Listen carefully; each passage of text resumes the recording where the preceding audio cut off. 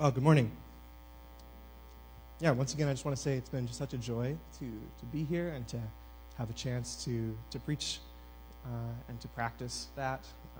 And it's just been so much fun and so good to get to do this. But enough about me. So, over the past couple weeks, we have been in a sermon talking about the temple, about God's house, how God wants to dwell with his people. We've started out, we looked at Eden and the garden and how God made that to be a temple, a place where he dwells with man, and where man are royal priests in his new temple.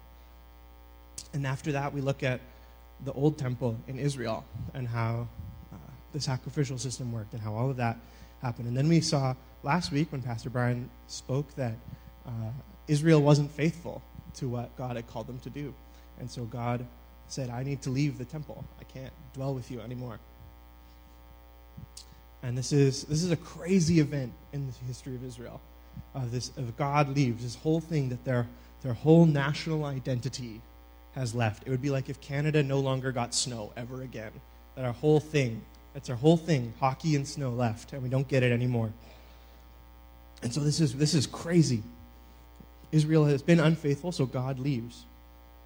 But God leaves with this promise that he's going to return to them and cleanse them once and for all. So last week, Brian spoke out of Ezekiel chapter 10. In Ezekiel chapter 11, verses 17 to 20, it says, Therefore say to Israel, Thus says the Lord God, I will gather you from the peoples and assemble you out of the countries where you have been scattered, and I will give you the land of Israel. And when they come there, they will remove from it all its detestable things and all its abominations, and I will give them one heart, a new spirit I will put within them. I will remove the heart of stone from their flesh and give them a heart of flesh, that they may walk in my statutes and keep my rules and obey them. They shall be my people, and I will be their God. So we see God's spirit departs from the temple. It goes up on this mountain and it ascends back into heaven. And we're like, whoa, what's about to happen? But God leaves and he says, don't worry, I'm coming back. Even though you've been unfaithful, I'm going to come back and we're going to rebuild. And it's going to be better than before. So then the Old Testament continues. We see the people go into exile.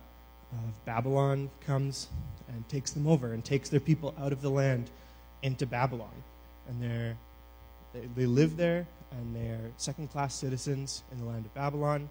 And we read about it in the prophets, about what happens. And it keeps talking about this promise of God is going to come back and he's going to rebuild. But it sounds like, over and over again, it sounds like this rebuilding is going to be different. That this isn't quite going to be the same as before. And even we see later, so they go through captivity, and then later the Persian Empire takes over, and then the Persian emperor says, you know what? We've found it's actually better for our people if they get to live in their own land, live in their own religion, but we kind of just rule over them. So they allow the Israelites to go back to the land, which is a big thing. So Ezra and Nehemiah lead the people back to the land, and they rebuild the temple. They rebuilt it, they rededicate it to God, and they say, God, we're going to be faithful. But the Spirit of God never returns to the temple. They rebuild the temple, and then they're like, all right, we're going to have this great cloud and this great pillar of fire come down again, and it's going to be awesome, and we're all going to be falling on our faces, and it's going to be just like when Solomon built his temple. But it never happens. The temple is empty once again. They build this elaborate building, but it's empty again.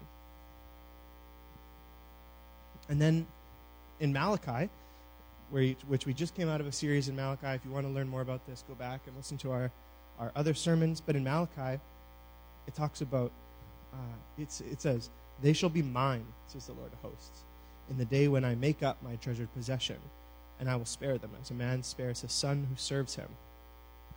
So this is really confusing. Is the temple, we've rebuilt the temple, and we've said, we're going to follow you again, Lord.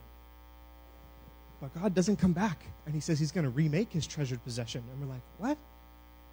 We're Israel. We are the treasured possession. That's what you said back in Exodus, back in Genesis.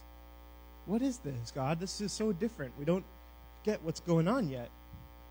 So it's going to be different. Whatever is going to happen, Whatever God's plan is, it's going to be different than what it looked like in the past. So then we wait, and we wait, and we wait, and we wait, and we wait. And we're waiting for God to return. Israel's in the land, but there's still this sense of exile that's looming over everything because God hasn't returned. We're not truly back to where we were. We're still waiting for God to fulfill his promise. So then 400 years goes by. And then there's this 30-year-old carpenter from Galilee. He shows up in the synagogue one day, and he comes on to the stage, and he unrolls the scroll of Isaiah, and he reads out of Isaiah chapter 60. So imagine if I'm gonna read out of Isaiah in the Bible, but I have to flip every page individually. All right, so Jesus stands there on the stage, and he's unrolling the scroll. He's unrolling. He says, just hold on, guys. Almost there. Oh, I missed it. There we go. And then he says, the Spirit of the Lord is upon me, because he has anointed me to proclaim good news to the poor. He sent me to proclaim liberty to the captives, recovery of sight to the blind, to set at liberty those who are oppressed, to proclaim the year of the Lord's favor. Huh? Who is this dude? He's just a carpenter. We know his dad and his mom and his brothers and sisters. Who is this guy? Well, his name's Jesus. He's from Galilee. And he's got this crazy birth story that a lot of us, it sounds kind of legendary. And we're all a little confused because his mom, Mary, it seemed a little sketchy. She's pregnant, but her and her husband Joseph weren't really married yet, so we're not really sure what happened there. We're a little confused. But this is what Jesus does. This is who Jesus says he is that he is the one whom Isaiah has been talking about, the prophet. And not only is he this one who's coming to proclaim liberty to the captives, but Jesus expands the scope of what he is doing. In this passage in John that we read, that he says, destroy this temple, and in 3 days I will raise it up again, talking about himself. What Jesus is saying here is that he is the fulfillment of what Ezekiel said. Of when God says, don't worry, I'm going to come and rebuild. That's what Jesus is. It doesn't look like who we thought it was going to be, but Jesus is doing it in a new way. When the people thought about God coming back, they probably didn't think about a baby being born in a barn with a bunch of donkeys around and laying him in a bunch of hay. No, they probably thought this royal king was going to come from the line of David, the mighty line of David. And he was going to kick out the Romans and all this stuff. Not that he's this carpenter from Galilee who doesn't do anything with his life until he's 30. But being this temple, this is a core part of who Jesus is. And it totally looks different than we thought. This is crucial to understanding what Jesus is trying to do on earth. Is that he is this awaited return to exile. So we talked about earlier how a temple is a place where God dwells. It's a place where heaven and earth meet. Now Jesus, he's fully God and he's fully man. He's fully from heaven and he's fully from earth. That he is a temple in his own body. That he is fully God and fully man. He's where heaven and earth meet. He is this place. Not only this, but he has the Spirit of God, the presence of God in him. That when Jesus goes to the River Jordan and John baptizes him, the Spirit descends on him like a dove. That he has this Spirit within him. And so this is what Israel's been looking for. They've been waiting for the presence of God to return to them. But we're all so confused because we don't know what this is not what we thought it was going to be. This is wild. And Jesus goes on and he keeps proclaiming that he is this temple, that he is this new way for God to be with his people. He's a new temple. But not only is he a new temple, But actually, Jesus is a better temple. So in the Old Testament, it talks about how people needed to be clean and unclean. And uncleanness came from a lot of different factors. Sometimes uncleanness would come from sin, and so that was one type of uncleanness. But then there's also other types of uncleanness that when a woman was on her menstruation period, she was unclean. She couldn't go into the temple. After a baby was born, whoever had touched the fluids had to have this time of cleansing before they could go into the temple. And if there was any uncleanness that would come into the temple, dead. There's a story in, I think it's 2 Samuel, it would be, where where David's men are bringing the Ark of the Covenant into the city, and the Ark rocks and it's about to fall. And one guy, he wants to do a good job. He goes to steady the Ark so it doesn't fall. He touches the Ark, boom, dead. That's how holy this Ark is. That's how holy God's presence is that we can't even stand in it. But Jesus doesn't do this. Jesus' holiness is different. It's better. When Jesus is in Jerusalem as he's walking around doing his ministry, there's one time where there's a leper. And skin diseases and leprosy were considered unclean in that time. That if you had a skin disease, often you were made to sit outside of the city or in a separate part of the city that was for people with skin diseases, partly so that it didn't spread. These uncleanness rules had good motives, but also because you were ceremonially unclean, and that if I went and touched you, then I'm now ceremonially unclean, and it has this whole process of cleaning myself. But Jesus, as this temple with the Spirit inside him, you think, oh, anything that comes near him is going to die. But Jesus is so much better than that. Jesus goes and he touches this man with leprosy, and his leprosy leaves. Jesus goes and he goes across the sea, and he meets this Gentile man who you weren't supposed to talk to Gentiles all that much. And this Gentile man, he hangs out with pigs, who pigs were ceremonially unclean.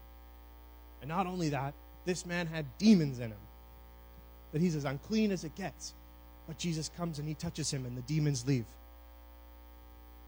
Instead of the uncleanness being contagious to Jesus, Jesus is contagiously holy.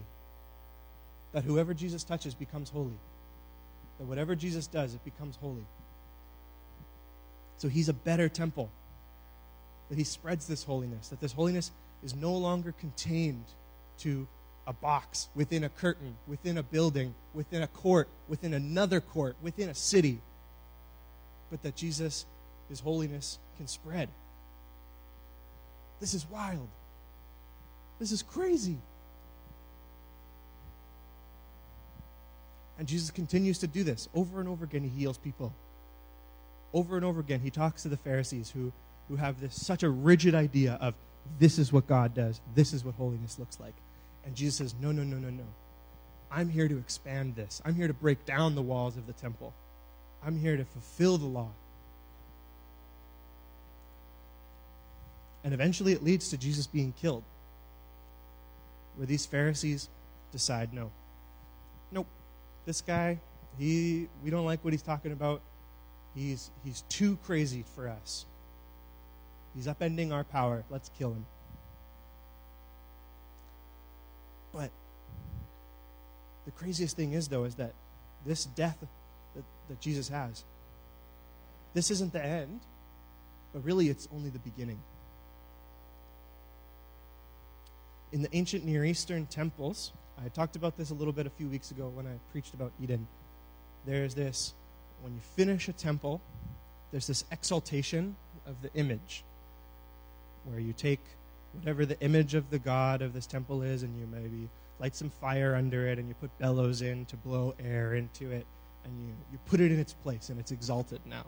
And it's usually on a little bit of a higher pedestal or something like that. And the craziest part about Jesus' life is that in his death, that's his actual exaltation. that his whole ministry has been about showing that I am this new temple. I am building this new people of God. I'm building this new temple that doesn't exclude people, that doesn't have to worry about am I clean or unclean? But Jesus goes to the dirty. He goes to the prostitutes and the sinners and the tax collectors. And he builds this people. He remakes his treasured possession. And then he says, now it is time for me to be exalted. And he goes to the cross. And he dies a horrible, the word excruciating is based off of crucifixion. This completes his work. But then he dies and everything changes instantly. If we look back to Matthew 27, I'm just going to read it again. If I can find the paper. There. It says, behold, the curtain of the temple was torn in two from top to bottom. The Spirit of God is now out of the temple. The earth shook and the rocks split. The tombs were open. There's new life in Jesus' new kingdom. When the centurion and those who were with him, keeping watch over Jesus, saw the earthquake, they were filled with awe and said, truly, this was the Son of God. Do you get how crazy that is? Of the first person to realize who Jesus is after his death is a Gentile. Is someone who isn't Jewish. Then it says there were many women there looking on from a distance who had followed Jesus from Galilee. In Jesus' new kingdom, women have status. They had status from the beginning in Adam and Eve's time. Things were corrupted, and Jesus says, no, let's fix this. Men and women are equal. There's new life. There's new things happen. Jesus flips everything we have and flips it upside down. The lowly are made great. The proud are made humble. This temple is remade around Jesus and his life and his ministry. But it doesn't end there. Is that Jesus actually wins over death.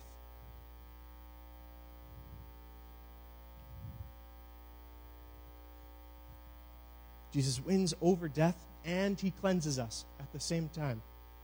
We're no longer unclean, but he calls us clean. And he allows for his Spirit to be in us.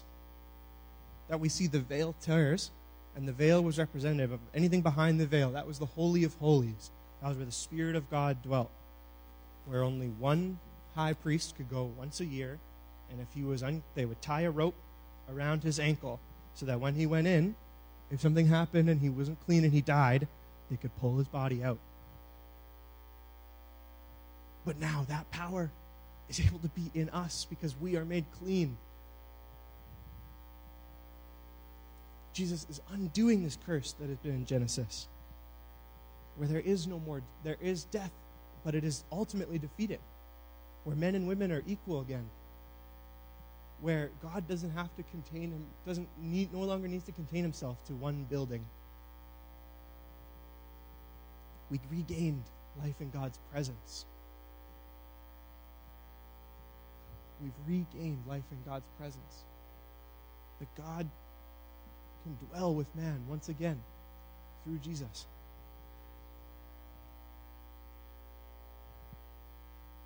And not only that, but Jesus now, he's cleansed us.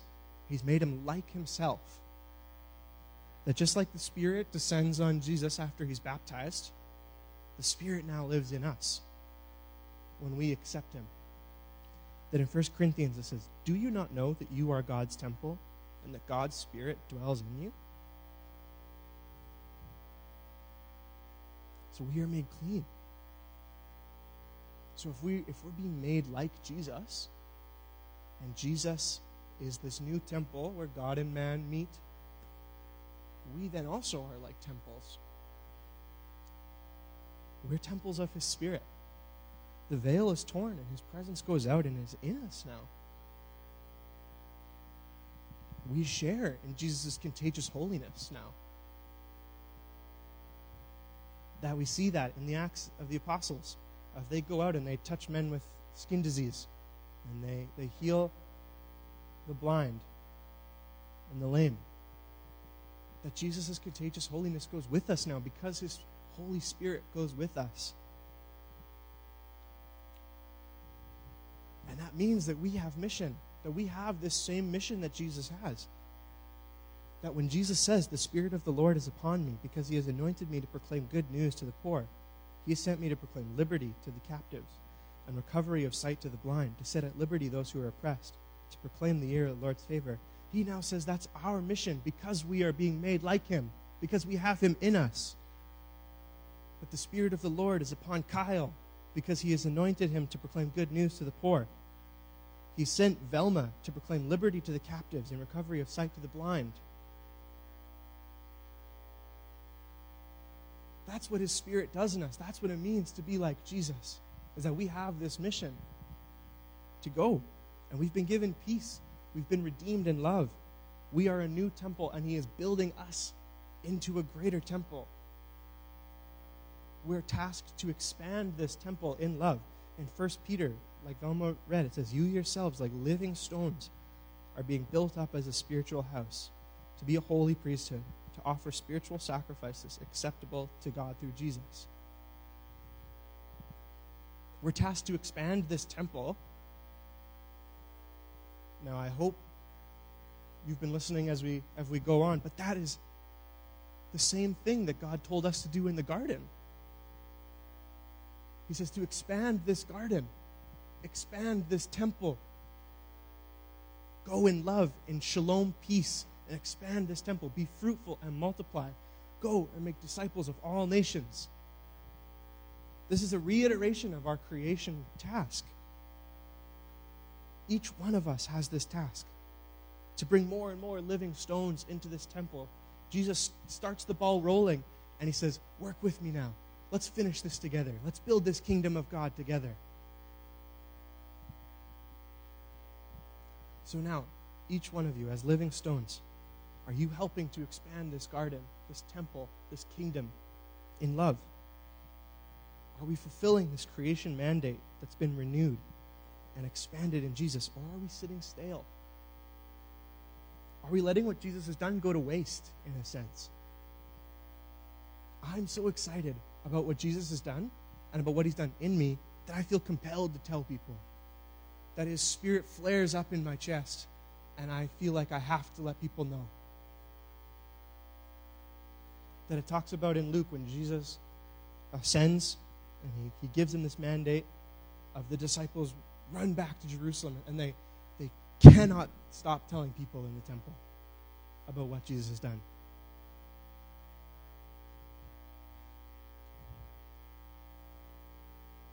I feel like this is an abrupt end, but that's what we're supposed to do.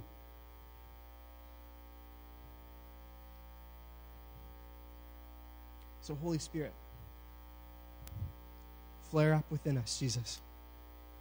Where there are coals, Jesus, blow on them. Light a fire in our hearts, Jesus.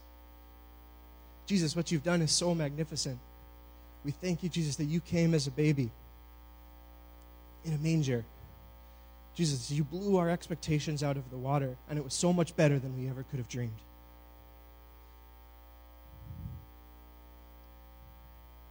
So, Jesus, give us desire to go, Jesus. Let us be the ones, Jesus, who will fulfill the Great Commission. Yeah, Holy Spirit, come. We thank you, Lord Jesus, for what you've done for us once again, and for coming, Lord Jesus. And as we look towards Christmas, Jesus, we remember you coming and what you've done, Lord Jesus. We thank you, and we love you, Lord. And send us out as living stones. Amen.